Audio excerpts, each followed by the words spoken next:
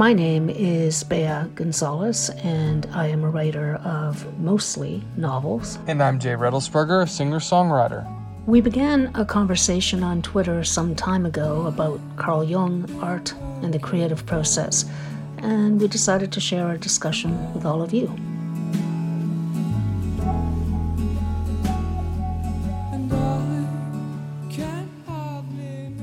So we have reached the episode where we're going to do a little bit of a turn and talk about the things we are both most passionate about. Me, books, you, music. And the way we're going to go forward is I'm going to start just right now with just talking about a couple of books I recommend. Maybe I'll go one book, you talk about some music, then I'll talk about the second book. And I've chosen a nonfiction book and a fiction book, right? Because obviously I love both. I love any type of book. Weirdly, I'm reading more nonfiction in the last decade or so than I do fiction, which is weird because I am primarily a fiction writer, but that's just the way it is. And so, what do you think about this new direction, Jay? You think this is good? Yeah, I like this direction. What are you going to say, right?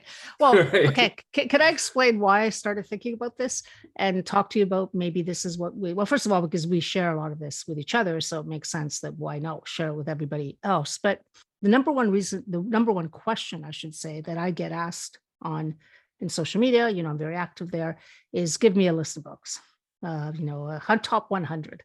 I can give more than a top 100 for sure. But I don't think books without context make much sense to me. So I'd rather go slowly, suggest why some of these books, why I'm quoting so often from these books on Instagram or Twitter, primarily, a little bit on Facebook, but more on the other two, and maybe give it a little bit more, I don't know, substance. Otherwise, you're just shooting off names and you're not really explaining why. Although if anybody's really carefully looking at what I'm posting, you can sort of stitch together why I may actually be pointing to certain books, but whatever. I like to talk about books any day of the week. So let me start with a book. And I had to think about this because, my God, there are so many books I could recommend. But you and I had an episode that there was a lot of people listened to and some people commented on The Shadow. I think it was episode 4. And we both agreed that The Shadow is at the fundamental piece that you have to start with. You have to really start looking at it. You may be lucky enough to get a Jungian analyst or somebody who can guide you, but you can also pretty well start noticing things. And so people can go back to episode 4 if they want to get that background. And the reason they might is the first book I'd like to recommend is a book that was, I don't know, I think it came out in 1994. So let me say now, because I'm a big book fiend, I had to think about, can I recommend books that are hard to find? If you go to abebooks.com, and I will definitely put this in the links afterwards, these links in the show notes, you can find any book in the secondhand market. And this one is pretty good. You will be able to find it, just if people are having trouble finding it through their local bookseller, because obviously books go out of print. And may I just scream in the wind and say, I wish they would digitize all books and we could buy them as ebooks at least. So some books wouldn't go out of print, but that's the way it is. Okay, so the book I'm recommending is called Meeting the Shadow. And the subtitle is The Hidden Power of the Dark Side of Human Nature.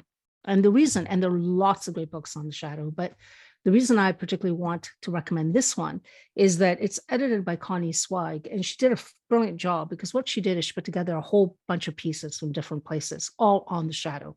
So you have Jung, you have Rollo May, you have Robert Bly, you have Joseph Campbell, you have Marie-Louise von Franz, John Sanford. The list goes on, right? And you're getting an approach to the shadow issue from not the typical one, pronged, but you're looking at the personal shadow. You're looking at the shadow as it manifests politically. You're looking at it as it manifests in your spiritual life. So there's a whole section on that explores everything from Christianity right onto the tarot and astrology. I mean, all these shadow issues that pop up. And also the shadow with respect to certain emotions like anger. And so it's very thorough. It's it's like, how many pages is this? It's it's about 500 pages. And it has a great bibliography. So if you really want to follow a specific writer, I always think it's really, really important to taste what I've read, because some people don't like certain styles. It's really interesting to me, for example, that when I post Robert Bly, sometimes people will get ticked off. I love Robert Bly. I think he's great. I suggest to people, please go to YouTube, put in his name, and just listen to him recite poetry, because that just is a very particular way of speaking. Lots of people will give me political arguments. I don't care. I'm not interested. I'm interested in what they had to write. Does it speak to me? it speaks to me. But it may not speak to you. So read some of these essays, put some aside. I've put some authors aside if you don't like them. Follow the ones you want, but it's very comprehensive, and I really highly recommend it. While I say that, this group of people, I don't even know what this is. Oh, it's called A New Conscious Reader. They put out 2 other collections that are equally as good. I'm just going to mention them now because I probably won't have time ever to mention them. One is called Mirrors of the Self. Again, you have von Franz, Helen Luke, you have Jung, Harding, Esther Harding, everybody, right? And the other one they did was, what was it? Oh, it's for women. And I can't remember, but I will link it. And again, it's essays about women from the Jungian perspective. All of these, if you can have the 3 in your collection, I just think they're fantastic. And again, you are being exposed to a whole variety of writers who will tell you a lot about the subject. And then you can decide, yeah, like I like this one, I don't like that one. So that's my first pitch for a book that I think everybody should try to find. And again, not an easy find, but you can find it in the second hand book market and probably through Amazon and all the other online retailers. So there you are. That's my first. So it's a collection of different writers. Yeah, essays or excerpts. Yeah. For example, the Robert Bly piece. Yeah. Kind of like the way Man in His Symbols. Yes, that's exactly right. Yeah, collection of not just Jung, but von Franz and other people. Yeah, and I think in this case, I think what's really interesting about it is I like the different perspectives. I think it is good to and I especially like the fact that that there is different perspectives applied not just from different authors, but to different aspects of the shadow. Because we do have a political shadow, we have a national shadow, we have a religious, and so it's not just one area, which I think sometimes it gets reduced to. And so you can see how it's showing up in different places. And yeah, no, definitely worth whatever the heck they're going to charge you for it now. I mean, my price, of course, this was about years ago, right? I don't even know what I paid for this. But anyway, you'll be able to find it in the secondhand book market. I think it's excellent.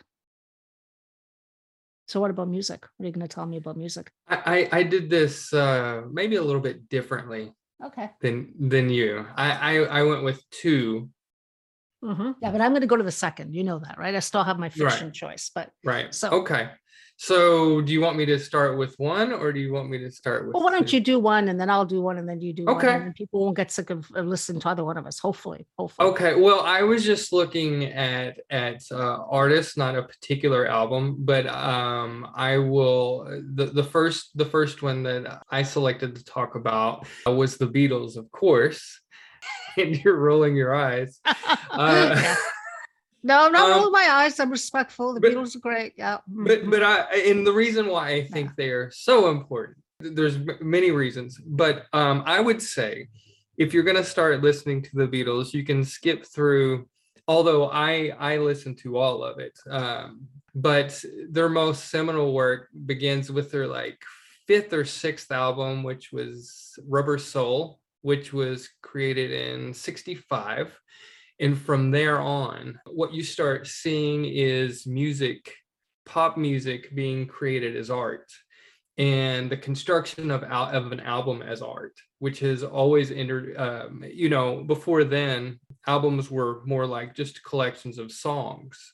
Mm-hmm. And so a lot of times you'll start getting themes, particularly, you have Revolver after that, which is probably one of my top Beatles albums, if not the top. But the one that most people look to as changing the game was Sgt. Pepper's Lonely Hearts Club Band, and the way that it was basically a themed album or a concept album that had kind of a thread going through it, which is very interesting. But the thing about the Beatles is that they capture in the mid and late 60s, they capture really what's going on collectively. They were kind of a vehicle for that. So, the 1960s, especially the mid 60s, was, a time of great creativity, and, it impacted them probably more than anyone. But I conceptualize the Beatles as kind of the Apollonian aspect of creativity. They're very airy. is how I would describe them, particularly John, who's my favorite. And they take you, to these very airy heights. Just sorry to interrupt. What do you mean by airy? Define By airy. Intellectual? yes, intellectual, philosophical, and dreamy in a way. So a lot of what they did, they were the first musicians that actually, I think, really, the first band that treated the studio as an artistic tool.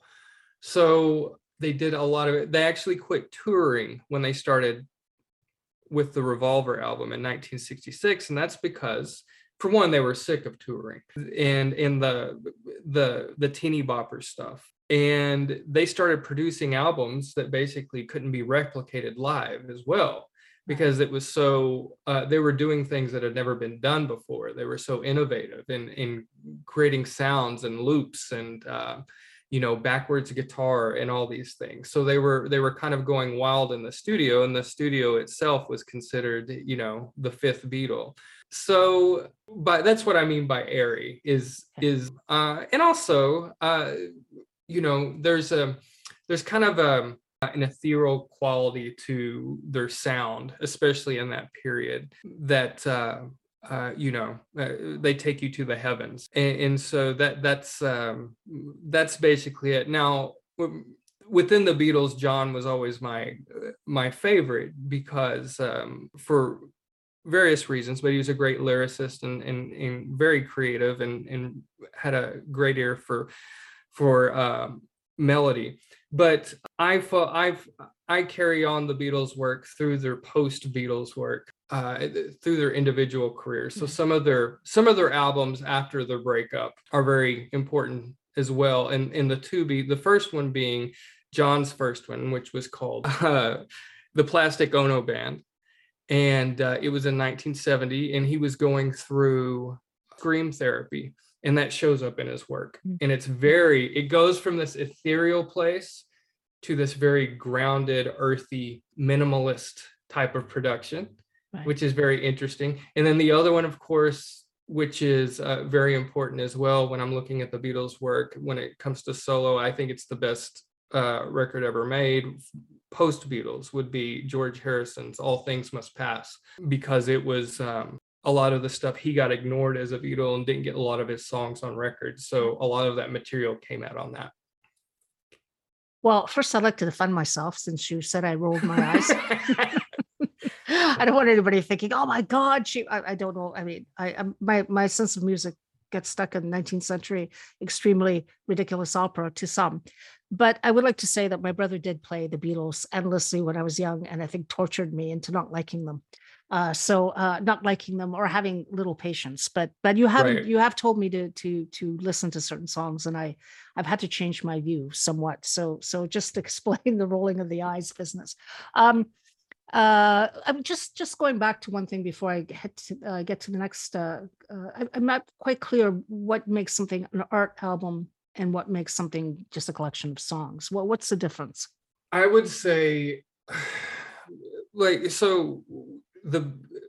the Beatles' first 4 or 5 albums would be a collection of songs. It's just material they wrote and said, well, we're going to put that on the record or whatever. We've got a record due. We're going to put this on a record. The record company's needing material. We need to put it out there. I would consider an album, an artistic album, whenever the process, when there's a little more patience to the process and you're kind of immersed in the process a little bit more as far as what's going on at the time. Right. So the other thing, the thing that really made the switch with the Beatles from 1964 to 1965 was they became more introspective. No. They got into Bob Dylan and more folk music. And a switch was flipped. So they quit writing, I want to hold your hand and, those silly things. And they went into a more introspective space.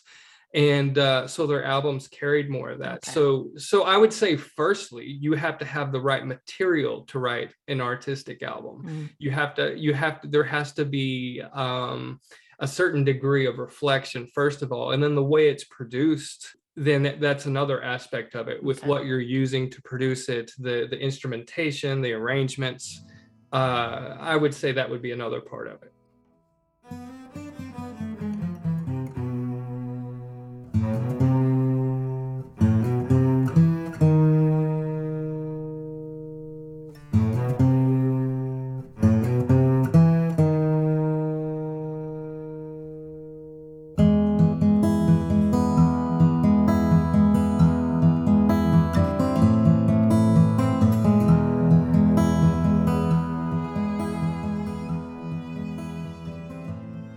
So for my second book, I'm going to tell a story. I think I might have told you this a long time ago, and I think I even did a Twitter thread one day because at some point people were you go through periods on social media where you get some really weird people coming on and making crazy comments, and I was just feeling deflated, and I don't know what was going on in my mind. So I did this long Twitter thread about the book that made me a writer, the book that launched me or pushed me into changing my path. And it's a book that most people haven't heard of. It was a huge book for what happened and how it influenced other writers. But I'm pretty sure that it'll be interesting. I hope somebody does email in and say, yes, I have heard of that book. I've read it. I'd like to hear about this. So a little bit of a backstory is I was in graduate school in England with I was very certain I was going to get my PhD in history and, be a historian and all sorts of things that never came to pass. But it was I just finished my master's and I was doing a specialization program of all places at the London School of Hygiene and Tropical Medicine, because I was trying to shift to the history of medicine. Anyway, long and the short of it is I was living in an international residence where there was this great collection of Spanish speaking students. And although I was born in Spain, I've lived a lot of my life in Canada, even though I did do high school in Spain. So it was back and forth. But obviously I love speaking Spanish and I just gravitated towards these students, even though we were an international residence with people from all over the world. These are the ones, and yeah, frankly, they were very lively and they had great parties and it was just great. But there was one particular student who didn't seem to like me. No matter what I did, he just did not seem to warm to me. He was Mexican. His name was Jesus Sanchez, and he just keep away from me. Eventually, I wore him down because I just refused to take no, and I kept saying, "Well, anyway." He became my friend. He later explained he was very politically active, and when he heard me speak English, he thought I was American. When he heard me speak Spanish, he knew I was Spanish because from Spain with my accent. And so he thought it came from the two most deplorable countries in his mind because he was very active in Mexico. What was great about our friendship, I also had a friend with him. One of my closest friends was an American, and he became very close friends with Jonathan as well. And he said to me at the end, it taught me a lesson not to judge people by their accents or where they come from, because clearly I'm not responsible for the murderous behavior of my ancestors 500 years ago, and neither is Jonathan responsible for the bad decisions that the American government might make. So that was all a good thing. Anyway, when he left, he was doing a PhD in chemistry at the Imperial College, and he finished prior to us finishing. And we had a big party for him, and he took me aside and said, "Look, I want to give you something that I think every Mexican should give everybody because it is the biggest gift Mexico can give." And it was a book, and it was a novel by a writer named Juan Rulfo, who I had never heard of. And this little book called Pedro Paramo, again, I will link it because it's a name, so it might be hard to understand. Anyway, I took it and I said goodbye. In those days, there was no FaceTime or whatever. So even though he said he would keep in touch, he never kept in touch with anybody. I want to finish the story in one way, though. He did eventually, 3 years later, I was at sort of a grocery store in London, and I look out the window and I see Jesus. And I was like, oh my God, is that Jesus? How can he be back in London? And I ran out and it was Jesus. And we had lunch, and it was kind of like this really sad story that he went back, PhD in chemistry. I'm going to go work and I'm going to make the workers rise up. And well, the workers weren't interested in him because he had a PhD in chemistry, and they thought, well, that, you're a snob. And the people who were management didn't really like him either because, you're trying to rile up the workers. So he ended up back in London doing a postdoc. And it was just I remember him feeling so deflated. And I was still pretty young at that time. He might have been in his late 20s, but I remember just that feeling of wanting to change things so badly and not happening.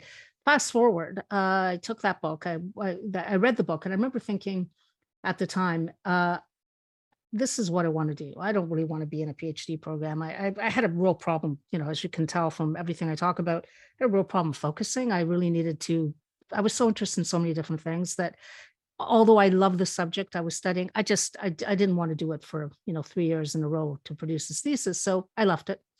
And I thought, okay, I came back to Canada and I started my career as a writer. So I always look at that book and reading that book and thinking, oh my God, this world is amazing. And I just, this is the kind of world that is in my head. I just can't communicate it the way this person can because he's so talented. Fast forward, I've now published 2 books, and I end up. I've talked about this before. I lead these tours for a group here in Canada, which sort of merges literature and travel. And when someone asked me, the person who was leading it asked, or who was organizing, asked me, "What book would you like to do, and where would you like to go?" After I went to do Lorca in Spain, I said, "Hey, let's go to Mexico, the Yucatan." And Merida, this beautiful city in the Yucatan, and let's do Juan Rulfo. And so she said, okay, I never heard of it. Let's do it. No problem. So we went out and we did it. And when we got to the Yucatan, uh, we always got local guides who show us around. We had this lovely man by the name of Braulio, and he had a little bus and he took us everywhere. And we were insane because the people that kind of go on these trips, we ask so many questions. We tire people out so badly because we're interested in everything. So we would stop every 2 seconds and jump out and show us something and tell us a Mayan story about it. It was great. But anyway, at some point we'd always say, I'd say, Braulio, okay, give us 2 hours. We've got to talk about this. And we'd scurry off and have these conversations. So he said to me, well, okay, what's going on? What are you guys doing during those 2 hours? And I said, well, we're talking about this book called, and he said, well, what's the book? And I said, well, it's Juan Rulfo, blah, blah, blah. He said, I've never heard of it. I've been trained by the Tourism Board of Mexico. Why don't I know this book? Let me give you a little bit of background on Juan Rulfo. Is a writer who published this book in 1955. He was also, I think he wrote screenplays, but actually he didn't write that many novels, right? But he publishes this book and sells no copies of it at the beginning. But he ends up, and this is, I think music works the same way, right? He ends up being so influential to the people who end up being so powerful. One of them was Gabriel Garcia Marquez, winner of the Nobel Prize in 1982, the incredible writer of 100 Years of Solitude and Love in the Time of the Cholera, who says this is the book. And one of the reasons is this book takes place in a land you don't know. Everybody's dead, everybody's alive. You're really entering this incredible dream world, so rich, and you're trying to make your way through. You're trying to say, okay, what's real, what's not real. Really rich, really beautiful. And there's a pretty good translation, I think, with a foreword by Susan Sontag. It's out there, easily found. Anyway, this book that went from, a couple thousand copies being sold and nobody paying attention. Borges, Marquez, Carlos Fuentes, all of these big Latin American boom writers suddenly put it on the map, and it ends up selling millions of copies much later, by the way, because he died, I think, he died fairly young, well, in his 60s in 1986. But so he saw that this book did have a life outside of when it was first published. Anyway, going back to Juan Rulfo, when I told Braulio, I said, "Hey, look, we're discussing this book," and he said, "Well, I don't, I've never heard of it." But he said, "But I'd love to be able to discuss this with you because I'm Mexican." And I said, "Yeah, that would be great, but you have to read the book. That's the first rule of our group. You cannot join if you don't read." So I had the copy that Jesus had given me back in London, and I said, "Here's a book. Read it. If you can read it, then you can join the LAS." We had a LAS meeting that was going to happen like 2 days from that moment. So, okay, first of all, that was stupid because then he spent the entire time taking us to places in autism and say, just go out, I'm just going to read. And so, so we lost our guide, but we thought this is worth it. Anyway, he did join us for the last conversation. It was beautiful. He really added so much that we wouldn't have had as a bunch of, Americans and Canadians talking about this book from our perspective and trying to figure it out. And he told us about his family, and it was just beautiful. And at the end of it, when we were saying goodbye, I said, he said to me at the end of it, "Thank you for giving me the gift of Mexico back," because I told him about Jesus and how I first got this book. And so the book is still with Braulio somewhere in the Yucatan as we speak. But for me, beyond the fact that it's a beautiful book that has so much impact, and I think that's really important to me, like, what are the novelists and the books that other writers pick up on and create a whole movement that maybe they didn't intend, or for sure they didn't intend, but that becomes this incredible wave. So he really is the father of magical realism. And by the way, the other author who was very influential, I really adore, is Salman Rushdie, who also was influenced by this whole idea of looking at the world. And what I'm going to do for people is I'm going to link one of the masterful stories of Gabriel Garcia Marquez, which is available. It's only, I think, 2.5 pages, and it is so touching. It's called The Very Old Man with Wings, I think, something like that. It's beautiful. And so you'll get a sense of what magical realism is. It is like being transported into a dream world that still is very political, has all the big themes. The best love story, in my view, written is Love in the Time of the Cholera by Gabriel Garcia Marquez. So they take on a lot of subjects, but the way that it's done with language, and you just get lost in it. So that's my fiction recommendation. And of course, I'm doing it because it had such an impact on me as a writer as well. Because my first 2 novels, specific, not the latest one, but my first 2 was definitely influenced by that whole group of people who had come out and just totally enchanted me, is the only way I can put it. Yeah. So you read that while you were studying in London? Yeah, that's what made me leave London. Well, one of the many reasons. But I think when I read it, I said there's possibility here. Like, I think, this as a musician, one of the big things that we all hide in academic programs or in, legal careers is that we're afraid, right? You're afraid to say, I commit to this. I commit to this because the path is really arduous and nobody's going to help you out. It's really not an easy path. And so to me, it was an act of, for me anyway, it was okay, I'm going to break away from the PhD, the letters, or whatever I think I need, and embark upon it. And I did. I left and I came back, and I, basically wrote anything I could get published. I was writing op-ed pieces, I was writing essays, I was writing anything I could get published. And I was fairly lucky in that my first novel was accepted by HarperCollins pretty early on in the game. So I basically started writing the novel and it was accepted a year later. Very lucky that way. But it really required a leap of faith. I think that's the hardest thing for people. And you can do, by the way, and the other thing I should say, because I say this to group members all the time, you can take that leap anytime in your life. You don't have to be 29, you don't have to be 35, you can be 60, it can be, plenty of people are taking that leap. And it's sad when you don't. And the other thing is, it's not like you're trying to make a career out of it necessarily. The writing is the thing. I remember I had a friend, Tomash from Australia, would say, look, the writing is the whole thing. It doesn't matter if you sell it. It doesn't matter if anybody even reads it. Are you getting some sort of feeling of satisfaction from writing it? And I do. I very much do. And when I haven't written. That's just the way it is. There was a whole stretch of time after my second novel that I just didn't have that feeling. And then I came back with Invocation. I really needed to stitch something inside. So yeah, so that book was really, in a sense, it was part of a whole bunch, because from Juan Rulfo, I went to Marquez, I went to Isabel Allende, I went to, all of these people. So there I am reading all of these magical realists when I was supposed to be learning about 19th century disease in Spain. So clearly the PhD and the history of medicine was going nowhere. And I realized my attention isn't there. What I'm really passionate about is this. So yes, it was very important for me to make the break. It helped me anyway. Yeah.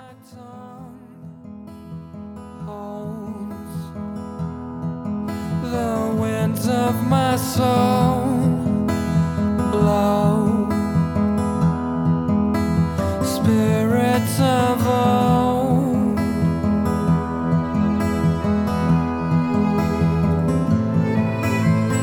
life, death, parts of the process. So do you have, okay, what's your second pick of music? I was going to say, do you have a similar story, but why would you have a similar story? Whatever the second piece that you were thinking, the second group, music, I don't know what you're bringing up here, so I'll let you talk. Yeah. I don't have a story like you have. I can't put that together. The second album, the second artist is another band from the 60s. And I was just in high school, I was drawn to the 60s, is The Doors. And the reason I thought it was important to pair, these are probably early on the most two influential bands were the Beatles and the Doors for me. And the reason I'm bringing up, I think it's such an interesting pairing, despite the fact that it was so influential, is because the Doors represent the shadow of what the Beatles represented. Oh, interesting. They formed at the same time that the Beatles were starting to get more artistic and less poppy. The Beatles were always poppy, but they got more artistic. So they formed in 65. And this is just before Flower Power. The lead singer and the organist, Jim Morrison and Ray Manzarek, they were both in film school. So they had artistic sensibilities. But they were also big fans of the Beat poets in the Beat generation, and they were too late for that. So in 65, they formed the band, and the basis of it was kind of this idea of blending poetry instead of jazz like the Beats did. It was poetry and rock music, but they were did this in the spirit of jazz. They were very free flowing. But the reason, the true essence behind it is not only did the poetry influence me, because it's what got me really into wanting to write more creatively. I'd always been pretty into writing, but this took me in a whole different direction. But it's the shadow side, the Dionysian type of thing that the Doors represent, where the Beatles take you, to the cosmos, the Doors take you to the underworld. And so that is the other part of this era. And so by 66, the Doors have their first album, self-titled album, and it's brilliant. It's full of energy. It has both darkness and the light in it, but it's a great energetic album, and you just feel the energy of the time through it. I think they really captured something. They captured what no one else at that time was capturing. At the time, critics dubbed the Rolling Stones the anti-Beatles, but the Rolling Stones didn't get as deep as the Doors did by any measure. And so if I were going to recommend any albums by the Doors, it would be their first two, their self-titled album, which is the Doors, and then their second album, Strange Days, which is even darker and a little more paranoid. But there's two songs from each of those, or there's a song from each of those, and they're both on the last end of the song of the album. One is the song "The End," which is the first song of its type I've ever heard. One of the things that the Doors were great at doing was there was a space in their music. The Beatles filled the space, but the Doors had left space open. And that was such a different experience listening to it, because that allows, the listener, I think, is more open. And so there's less interpretation going on, and it kind of invites you into the world. And then the second song is the last song on their second album, called "When the Music's Over." And same type of thing. But really, in my life, that band is what really kickstarted my creative drive. And so they were the kickstart to the whole thing for me creatively. And then the Beatles came in and helped me polish that, Right. if that makes sense. Yeah, absolutely. I like the combination, what you said about the Apollonian versus the Dionysian, because I can actually hear that, even though, I don't have that much. I haven't listened to, certainly the first I've listened to a lot, but the second not as much until we did that episode, if you remember, Killing the Yes. Father. And that, Yes. of course, that story is woven into the song, The End. Anyway, and people can go back and listen to that. I think it was episode 2 or 3. But yeah, I can hear the darkness in one. And actually, it is so interesting you said that, until you mentioned the Beatles to me at some point, the later Beatles. I think what bugged me was the lightness. I mean, I didn't Mhm. like "I Want to Hold Your Hand," just like Right. I hate that song by McCartney, Silly Love Songs.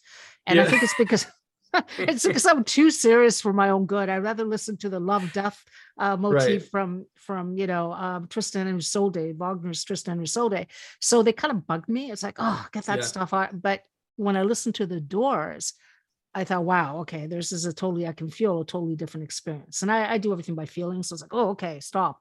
So yeah, no, I can actually. Well, it's like there was a vacuum created by all this love and light stuff. Yeah. Yeah. And bad. yeah, You needed the shadow. You needed the darkness. yeah, and that's who the Doors are. They occupied that vacuum, Yeah. and that's why I appreciate them so much. I mean, you can Yeah. have whatever opinion you want to about the Doors. Some people make them a joke. Some people say Morrison was a poser, and that's all fine.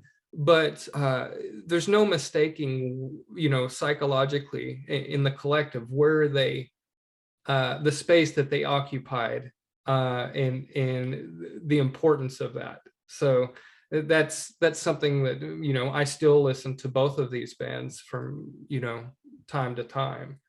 Well, it's interesting because we didn't talk about the books that we were going to mention today. I didn't tell you.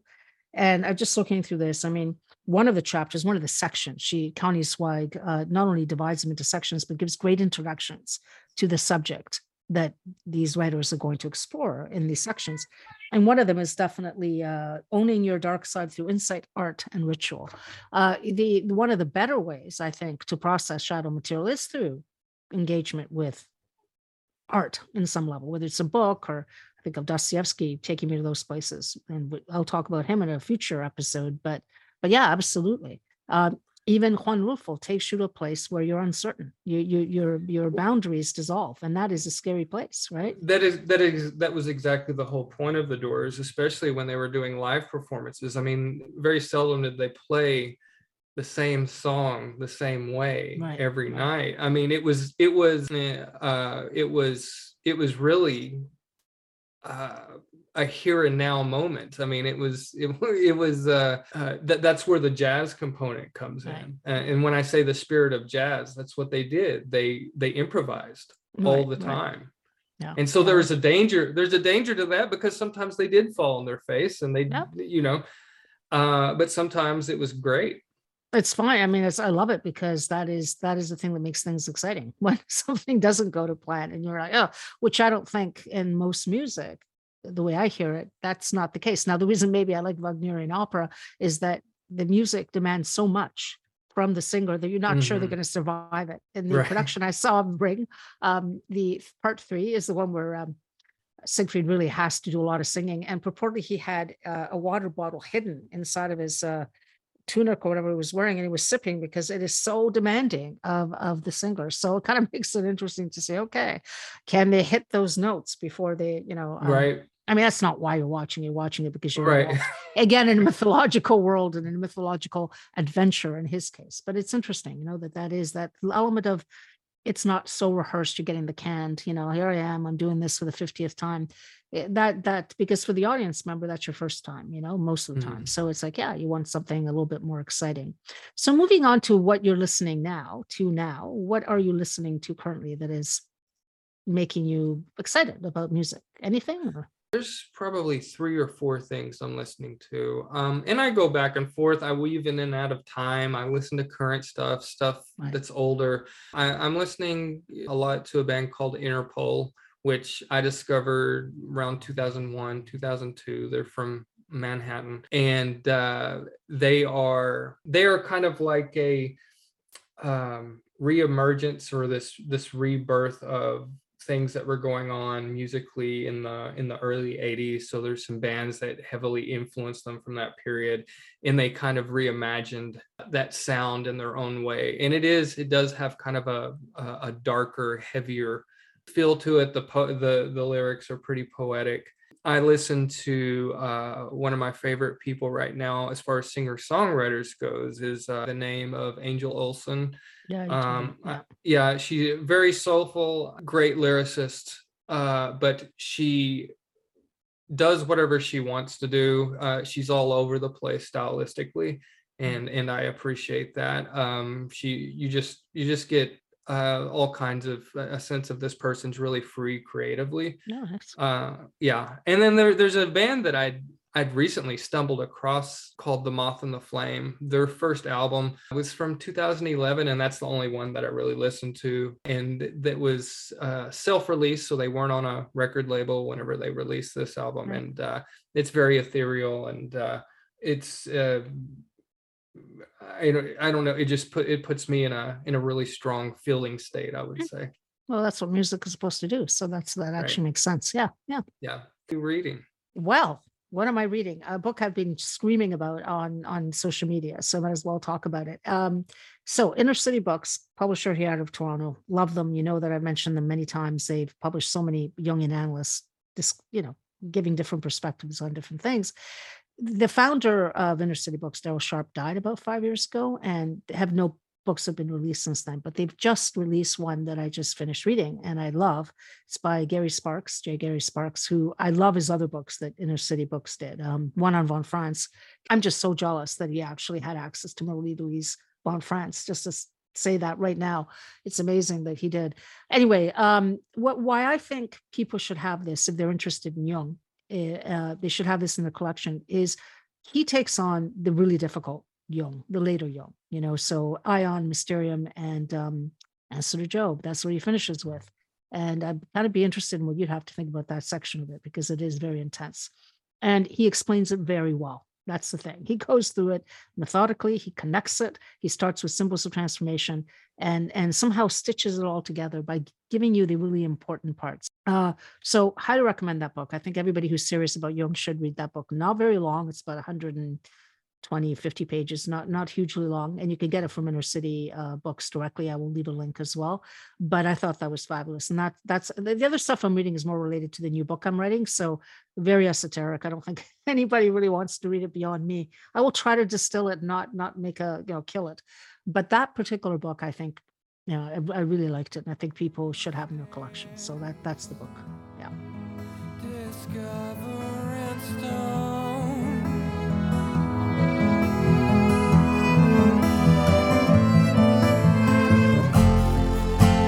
Wandering river winds through the sand, desolate desert.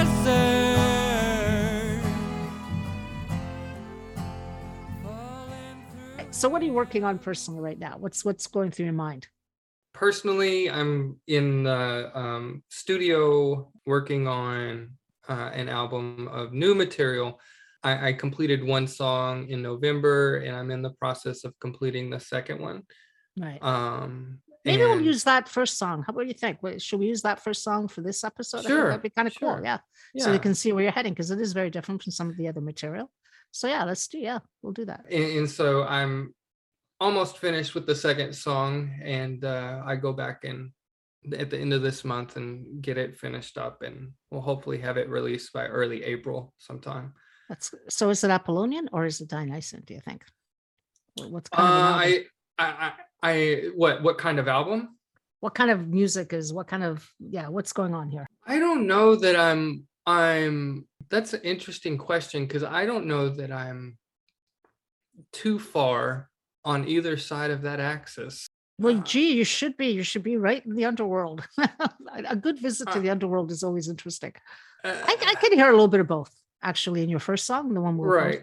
It's a little bit of both. Right. Well, the story behind it is certainly an underworld Yes. journey, but the song kind of functions as putting that into perspective, I would say. Right. This song, I would say, the one that I'm working on right now, is kind of an underworld song as well, but it's kind of the experience of being caught in darkness and being hesitant of stepping into the light. And it's not until you step into the light that you realize you needed the darkness. Yeah. I would say that's what this song is. Sounds like you've just come out of the midlife crisis there, Jay. Which is basically it. You go into the dark and then you come out and you go, oh, I'm still around. I can see the path out. Yeah, no, it's important, that process, which by the way, doesn't only happen in midlife. It happens all the time. Right. But Right. yeah, absolutely. Right. Yeah. Yeah. How about you? Oh, What are Well- you working on? Well, a reader of my last novel, Invocation, on Instagram, this is so interesting how your mind works. So I had this, I was mentioning Invocation just got published, blah, blah, blah. And somebody jumps on and says, oh, is this part of a series? Because she just read the first one, liked it, and said, well, this is going to be part of a series. And I said, no. And then as soon as I typed it, I said, yes.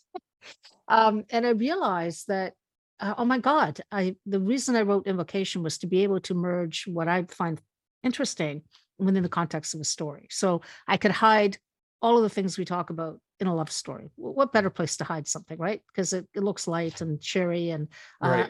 a colleague of my husband's wrote to him after he read the book and said, "Yeah, I thought I was taking I was getting the book and it was going to be a beach read, and now I've got a a reading list the size because of what." Pointing out that, Right. of course, it's hiding something that I hope is a little bit deeper. So as soon as she said that, I could hear the voice of one of the four major characters in my novel basically say, "Yes, my story." And it's Danny, the other female character.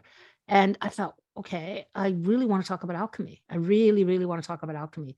How? And then immediately, I'm not making this up, immediately the whole story just started downloading what was going to happen, where she was going to end up, how I was going to work this into it, how I was going to link the first to the. So, yeah. So as I speak to you, right now I'm just kind of in bits, just the stories coming to me. And what's great about I don't know how you work, but for me the creative process is fun because it grabs you when you're not expecting it. So you're just walking and all of a Hmm. sudden I go, "Oh my God, yes, that's what's going to happen." But even better, I am reading a lot of obscure books about alchemy. And of course, alchemy was something that Jung really paid attention to because it's the original form of depth psychology, right? That's really what it Hmm. is. And it's really about getting to know parts of yourself using wonderful Juan Rulfo type of language, a language you enter and you go, "Where the hell am I? I don't even know if I'm dead, alive, what's going on?" And so the whole thing comes together really nicely. So yeah, so I'm really enjoying this part of it because the way I write is I don't write until everything is clear in my head. And then I sit down and then I just try to do it as quickly as possible because I'm incapable of doing anything slowly. So I understand this about myself now and I just wait. And then when it has to be written, I will probably disappear for a while and then just write every day until it's all out. So that's where I'm at. Right now, I'm just in the fun stage of, oh, what's going to happen? And who are these characters? And You're incubating. I'm incubating, yes, which is the actually the part which a lot of writers, especially, and probably for musicians as well, get very scared when they're not like someone will ask me, "Do you wake up in the middle of the night with an idea?" I do, but I never get up to write it down. I'm not that Right. anxious.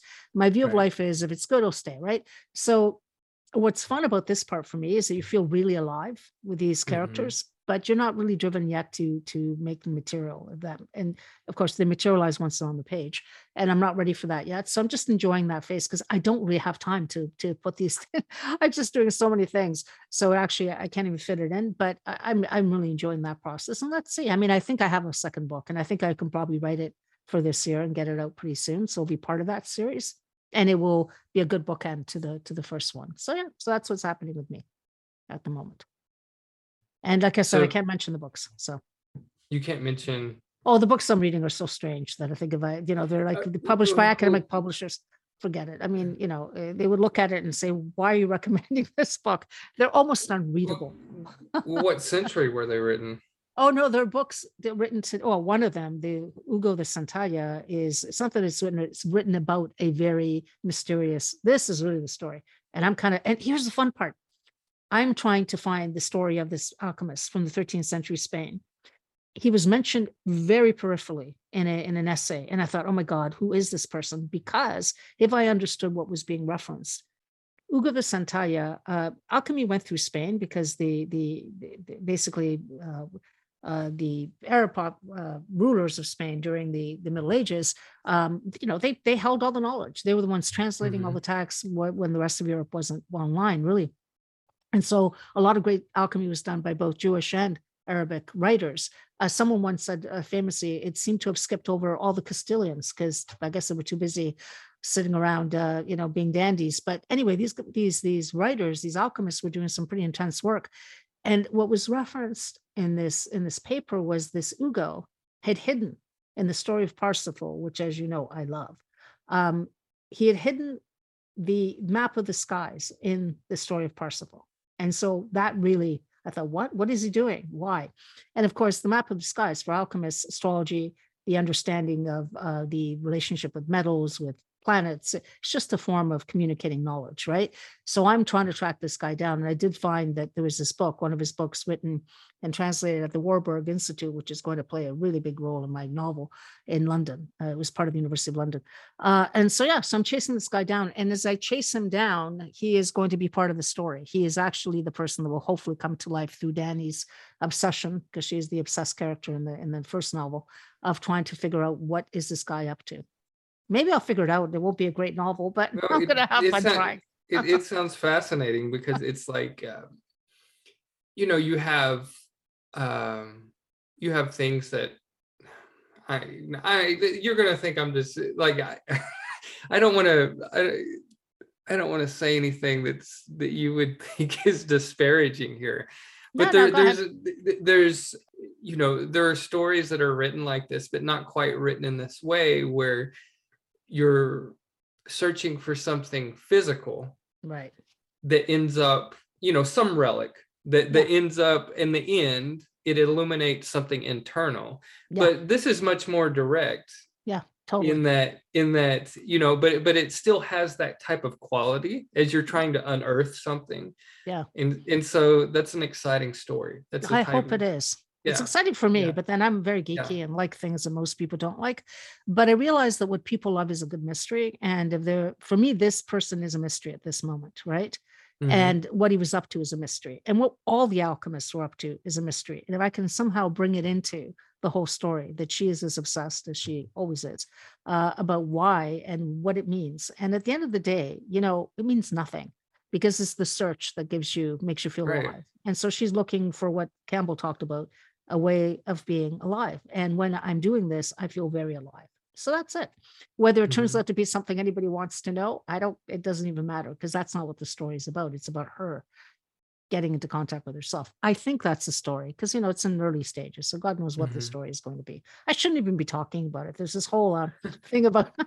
I know it's like you feel like you're jinxing yourself or something. No, like I'm that. not. You know what? I'm not. And my view of life is, you know what? If it's meant to be, it's meant to be. I don't sweat it. No, but I get it. I do that with songs too. Like I'll have this great idea or something that's there, and then I feel like it loses its power if I talk about it. Yeah, if you talk about it. Well, thank you for helping me get my idea to lose its power. I really appreciate it. Thank you. Actually, one thing I know is that wherever I start and think I'm going is not the direction I end up in. So no matter what, this is what's going to make it really interesting. Anyway, so we'll try again next week to see what other books we are, because I definitely have a list. I'm surrounded by thousands of books.